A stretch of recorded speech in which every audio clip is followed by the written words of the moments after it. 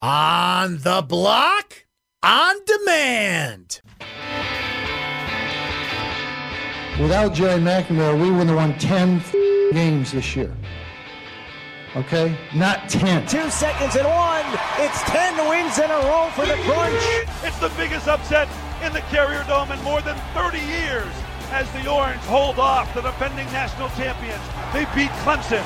The Bills make me wanna shout. McCoy in the backfield takes the handoff, runs up the middle, breaks a tackle. He's inside the 10, cuts to the left, into the end zone. Buffalo wins. Back to Folk. Red Sox fans have longed to hear it. The Boston Red Sox are world champions. Somebody in Vegas told them they were going to win by 20. Gotta look at the positive side of things once in a while instead of the negative all the time. This is On the Block with Brent Axe.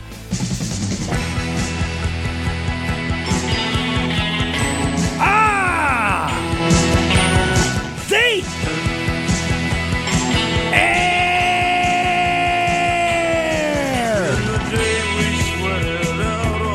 Here on ESPN Radio 97.7, 100.1. ESPN Radio Utica, Rome. It's happening in Mohawk Valley. You can listen online.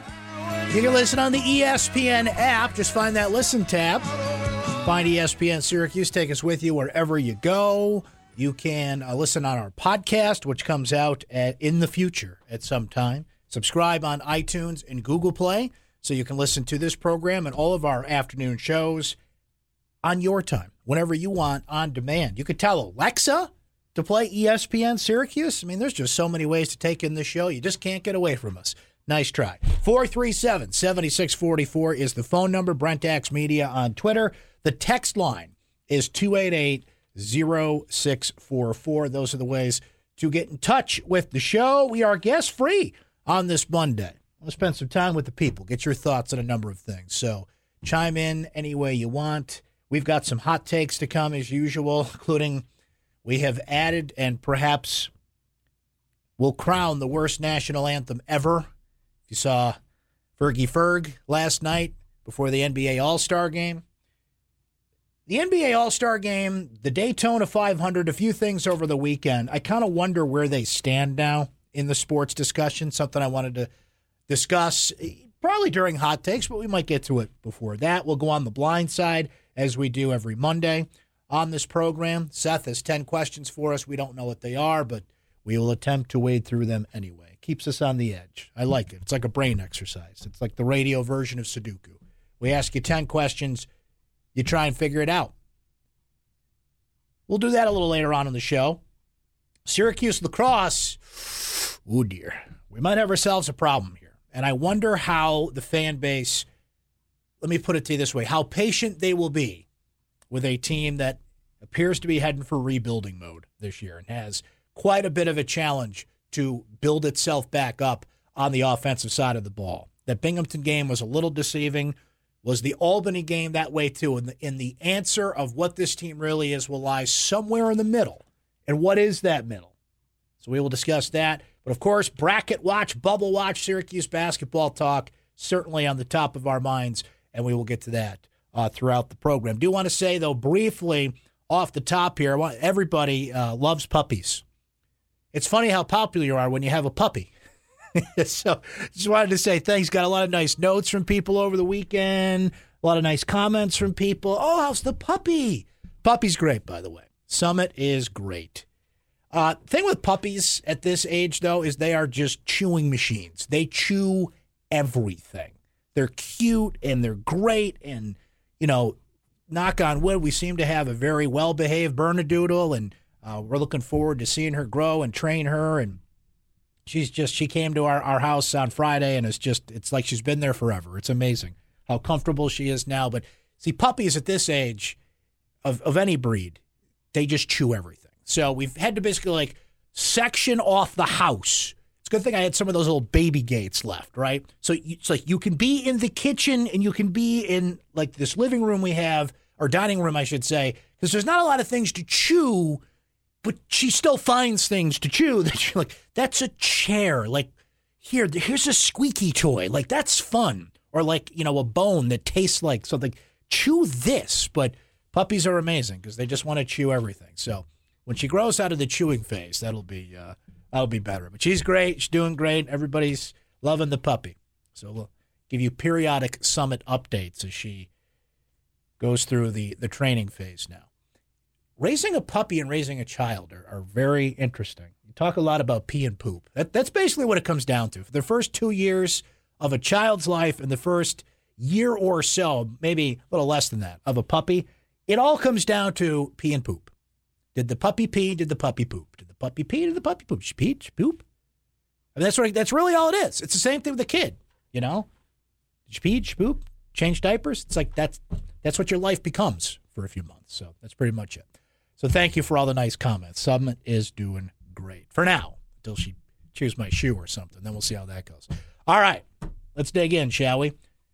Now, that was a big win for the Syracuse basketball Orange on Saturday. Look, I said it on Friday that if you were someone who believed this team was done, that they did not have the depth, the talent, the offensive output, whatever it was that was holding you back from thinking this team could make a run to the NCAA tournament, that's fine. You can have that opinion. But what I also said then, and I'm not in charge of these things, I just kind of made myself in charge of this. If they do, and I said this on Friday, beat Miami and get another quadrant 1 win in their back pocket, which they did, and if they manage to get some wins down the stretch here with 3 enormous opportunities ahead of them, one being Wednesday night at the Carrier Dome, and this is shaping up to be a really big game. I mean, it was anyway, but now that Syracuse beat Miami, they now qualify for 3 quadrant 1 wins. We'll go over the bracketology and all the latest bubble projections, but they're pretty much the last team in or near the last team in now. So that's good because they're trending the right way, but certainly it could go the other way quickly. That bubble could burst, and they've got work to do. But the best thing about that is they've got it all in front of them, starting with Carolina Wednesday, Duke after that, and then Clemson provide big-time wins. You got a Boston College game that you have to win and take care of business in. That doesn't really help your tournament resume, but it can hurt it if you lose, right? So, however you label it, phrase it, what makes yourself feel better to talk about it, that's fine. But what I did say on Friday, and I will say again now, and we'll see how long this take lasts, because if they lose their last 4, it's probably not even going to be a conversation to start with. You can't come back. I'm drawing the line. You're either in or you're out. You're either riding this wave till it hits the beach, wherever that shall be, and whenever that shall be, or you're out. And you think they're out, and if you turn out to be right, then you can come on back and say, I told you 3 weeks ago. This team wasn't going anywhere. Valiant effort. They fought through their depth issues. They picked up some good wins. They were a team that we admired, and they fought hard. But come on, man, I told you 3 weeks ago this team wasn't going. That's fine. That's completely fine. But you can't come back in a couple weeks if you're sitting here today telling me they're not going to get in, right? Because it just never made sense. If that's your opinion, if you don't feel they're good or bad enough, that's one thing. But logically, it didn't make any sense at all, because this is a Syracuse team, as I've said, and this continued on Saturday. We'll see if this continues going forward, but they seem to be peaking in certain areas where you want to be, particularly on the offensive side of the ball. Now, here you have a game on Saturday where your best offensive player was awful for most of the game, and Tyus Battle had a rough day against Miami. But when it mattered most, he still had the confidence to get the ball and make a really big three-pointer to put Syracuse up 57-51. Here's Jim Boeheim on how Battle played Saturday. Usually when Tyus doesn't shoot it well, we usually struggle to win and usually can't win. I think the difference tonight, O'Shea and Marek and Frank had really good games and were able to pick it up, but Tyus still made a big shot we needed to have there. And that's what Tyus Battle can do for you. Look, Frank Howard can be a frustrating player at times. He can make some mistakes. He can do some things that kind of make you roll your eyes. He had the double technical in the game prior to that. He's had some bad games all along, but the constant criticism of Frank Howard is something that I think is overstated. Guys, he plays all 40 minutes. He has the ball in his hand every possession. He literally has no backup. Geno Thorpe, gone. Howard Washington, gone. Braden Bayer, God bless the kid, but he only can give you, a few minutes of spurt play here and there. He's an emergency option. For what Frank Howard is being asked to do, I think he is wading through it as brilliantly as you can. Are you going to make some mistakes when you have the ball in your hand every possession? Of course you are. I didn't like where he was trending free throw-wise going into this game, and this was a game where that didn't really matter. He only, I think, took 2 free throws in the entire game, right? But given what this team is, what he's being asked to do, the attention that the guards get, and look how he got away. He was being hounded in that game defensively and still found a way to break away, make some big shots. He was huge in that. It was a game of runs, 15-0 run here, 13-3 run there. They went back and forth on that. But in that 15-0 run that really kind of established some confidence for Syracuse, that had Frank Howard's fingerprints all over it. I don't know what more you can ask the kid to do. I think I just brought it up a few minutes ago in a different realm, but I think people have just kind of made their decision about Frank Howard, and they've dug in on that opinion. And they refuse to acknowledge when he actually plays well. And I think you got to be fair about that. I've been critical of him before, but I'm also here to tell you when he plays well and when he overcomes that and when he leads this team, particularly when Tyus Battle, his backcourt mate, wasn't playing well. Frank, I thought, was really good. He made buckets when we really needed them. He, likes as a really good little defender. He gets after people. I thought Frank handled that well. He only turned it over once. I thought he did a really good job. There's a thing right there. You usually judge Frank by turnovers. He only had 1. And notice how this team is playing better on the offensive end, hitting some more shots. And that's not just him. It's Merrick. It's certainly O'Shea Brissett, who we'll get to momentarily. Can that make Frank Howard look better sometimes when players are making shots and doing what they're doing? Well, of course. But he's been setting them up all along, if you've been paying attention. So I don't get that. And all I ask there is, if you're going to, dig in on an opinion one side or the other, begrudgingly if you have to acknowledge when he plays well, and he did. Merrick Dolezaj has been great. He's been consistent. He has found a new confidence. That behind-the-back pass, are you kidding me? That is the sign of a kid who's not only confident and is having fun, but has settled in. And it's like, wait, this ACC is tough, but the way I play, I found my niche there. Teams are leaving him open, which I'll tell you what. How long is that going to continue here? Because coaches are smart and they watch film, and I don't think he's going to continue to get the wide-open shots that he does, but he has been the past couple games. He's been cashing in. Yeah, and I thought offensively, that nobody's guarding Marek, and he got himself in the right spots where he could get that little shot, and he made it. Those were big plays. I thought O'Shea was great tonight, and Tyus had an off game, but he's going to make that shot at the end. He's made them all year. And that was the game, I thought, that 3. Marek's 2 and then that 3. And then Marek going to the foul line and making the one-on-ones. He's done that in all pressure situations this year. He's been good there. He has done that. What he has not been doing, what he's been hesitant to doing until recently, is take that shot. He would get the ball in that spot and pass it along. And eventually they just said, no, you need to take that shot. We need offense. They're leaving you open. If we can develop this, and we've heard stories about how many extra shots he takes, not only during practice, but after practice. And it's like, okay, that's starting to come together. And they need some kind of offensive output from him because, he had great passes all along, added the behind-the-back pass, the free throw line aspect of it, the rebounds, the defense, the grunt plays you knew you'd get from him. Now he's had just enough of an offensive game to help this team out. That's huge. But I've kind of buried the lead here, and I want to take a break and discuss this a little bit more on the other side.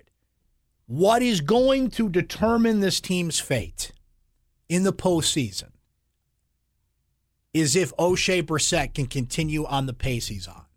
If I had to narrow it down to one thing, there are certainly a number of factors that will get this team across the finish line. You can defeat teams left on your schedule. Certainly will not be easy. but you could pick up quadrant 1 wins in a number of ways. But given how limited Syracuse's is, quite literally, I think this trend has got to continue. I think the difference between this team going to the postseason or not, and I could turn out to be dead wrong on this, and I'm not trying to put any undue pressure on him, I'm just saying he's the X factor, he's the difference, is if he continues to play with the confidence and the offensive surge that he's had. I wanted to get into that a little bit more on the other side. I do want to, again, we might save this for hot takes. I don't know if it'll come up next segment or not. It depends on how things go, but I do want to discuss some lacrosse today, a few other things that happened over the weekend. I didn't watch a lot of the Olympics. It was on in our house yesterday. We had some company yesterday, and it was on, but I was playing Master Chef and cooking dinner and training the puppy. Stop biting that! And, so I didn't, sit down and watch the Olympics a lot yesterday. It's interesting where the Olympics are at, though, in terms of ratings and what is getting people's attention and, kind of some viral moments that are coming out of it. Did you see this? The most uninteresting ski run ever. It would be like if you and I got an Olympic bid and went down the ski half pipe. It was incredible video if you didn't see that. So we've got all that to get to. Your calls and your texts are welcome at 437-7644, Brent Axe Media on Twitter. Hey, if you had today off, hope you're enjoying that. Glad you are hanging out with us even on your off day. If you had to work today and doing the thing as normal, well, glad to have you on board as well. Let's take a break. More on SU Hoops, more on O'Shea. A couple other things we'll hit as we'll go along. You're on the block. ESPN Radio. Back after this. This is On the Block with Brent Axe.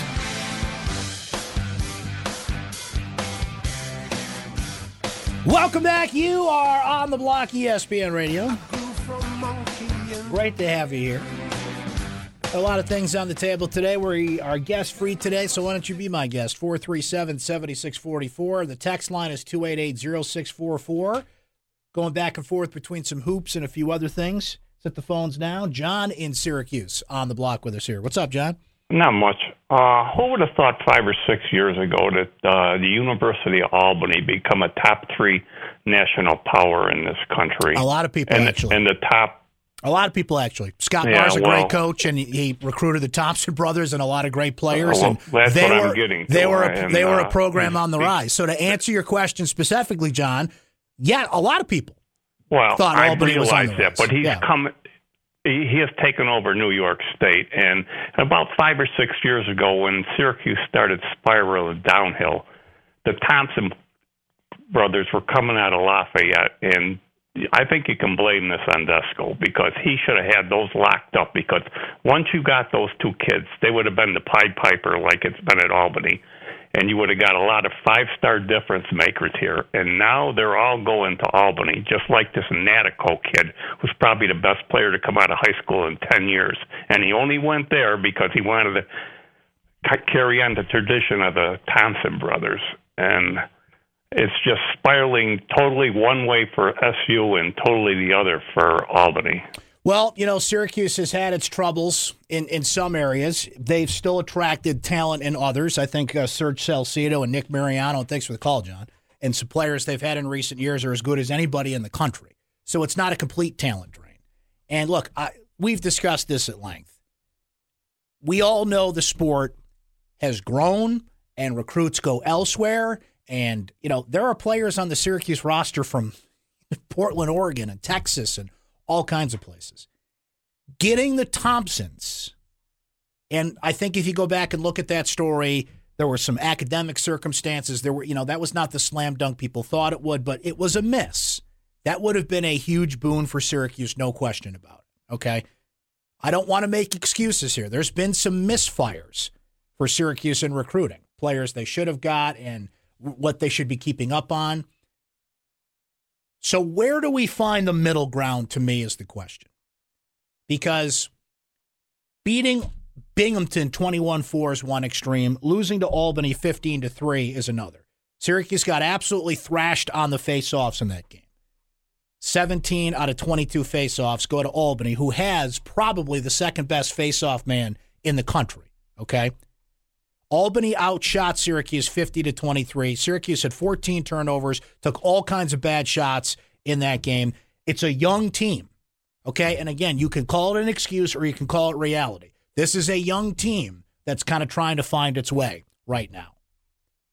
Albany is on the top list of teams that can win the national title this year. So, John, when you call and say, who would have thought 5 years ago that Albany would be this good? The answer is everyone. If you follow lacrosse, Albany is a program under Scott Marr that has been on the rise.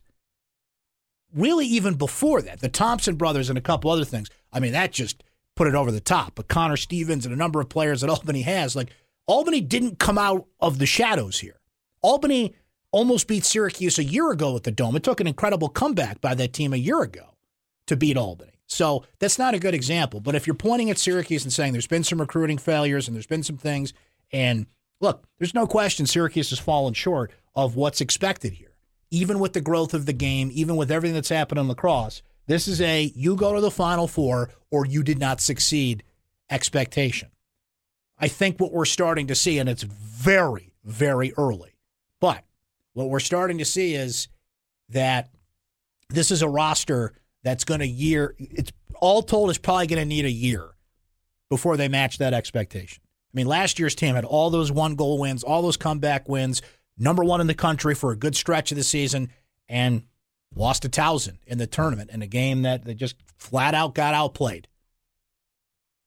So where's the middle ground? Where's the balance here? If you want to point fingers at Desco or point fingers at anybody and say, this isn't what we expect, I mean, Syracuse lacrosse fans are spoiled, so I don't blame you for that. And you have every right to be spoiled, too. Just look at the history and the success. But to cite Albany as your example of, well, who saw that coming? Well, everybody did.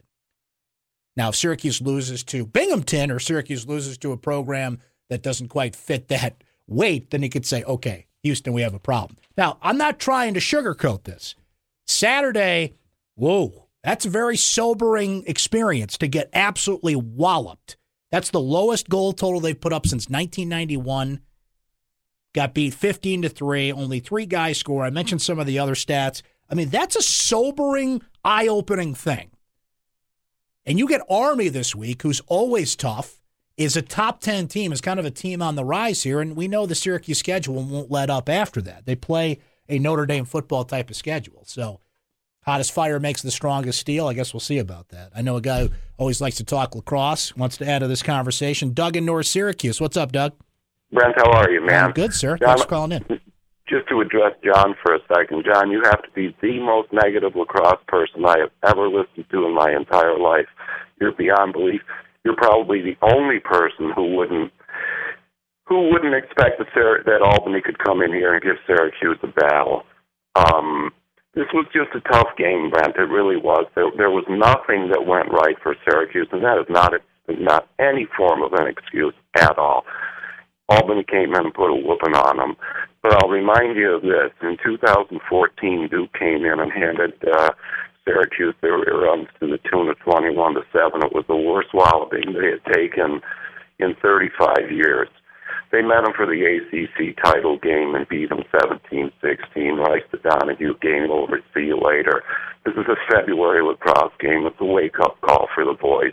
You know, I'm not ready to toss in the towel for these boys.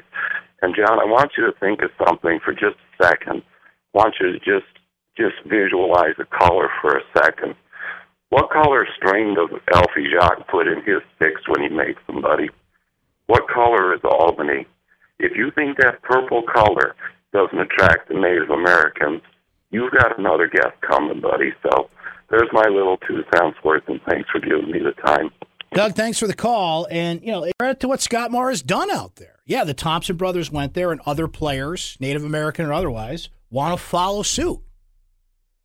Good for him. Good for him for doing that. And there's about 5-6 other programs out there, Denver and rising programs in college lacrosse. Notre Dame's not a fair way to phrase them that way, but, you know, Notre Dame lacrosse, say, 10 years ago, was up and coming. Now they're an established program. I mean, the question is, and I've heard this complaint from some people, and the word that has been thrown around, and it's a strong word, is lazy, that Syracuse got lazy in recruiting.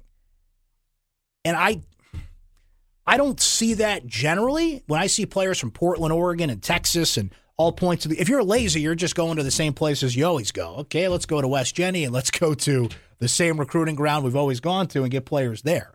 Lazy means you're not recognizing where the players are, how to recruit them, how big the club scene is, and other places you got to recruit. So I don't know if that's the right word to use. Are they recruiting in the right way, going to the right places in terms of talent that they can get? Because it used to be a big deal to say, hey, Syracuse is on line 2.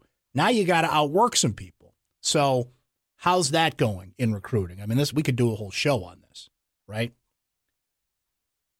437-7644. We'll see. That's a big wake-up call. And Doug makes a fair point to say Duke 2014, and then they circled back and beat that team. I think that team had a lot more talent than this one, a lot more experience than this one. I'll be curious to see how they respond to this. Because if you want to lose 15-3, you want to do it now.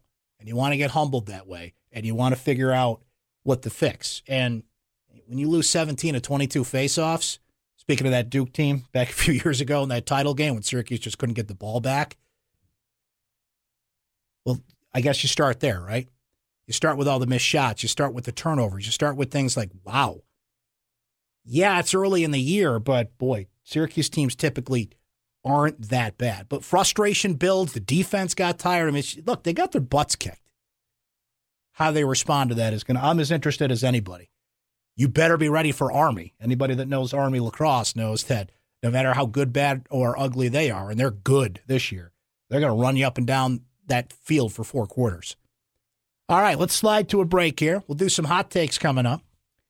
I'm kind of curious about where 2 big events that took place this weekend kind of stand now.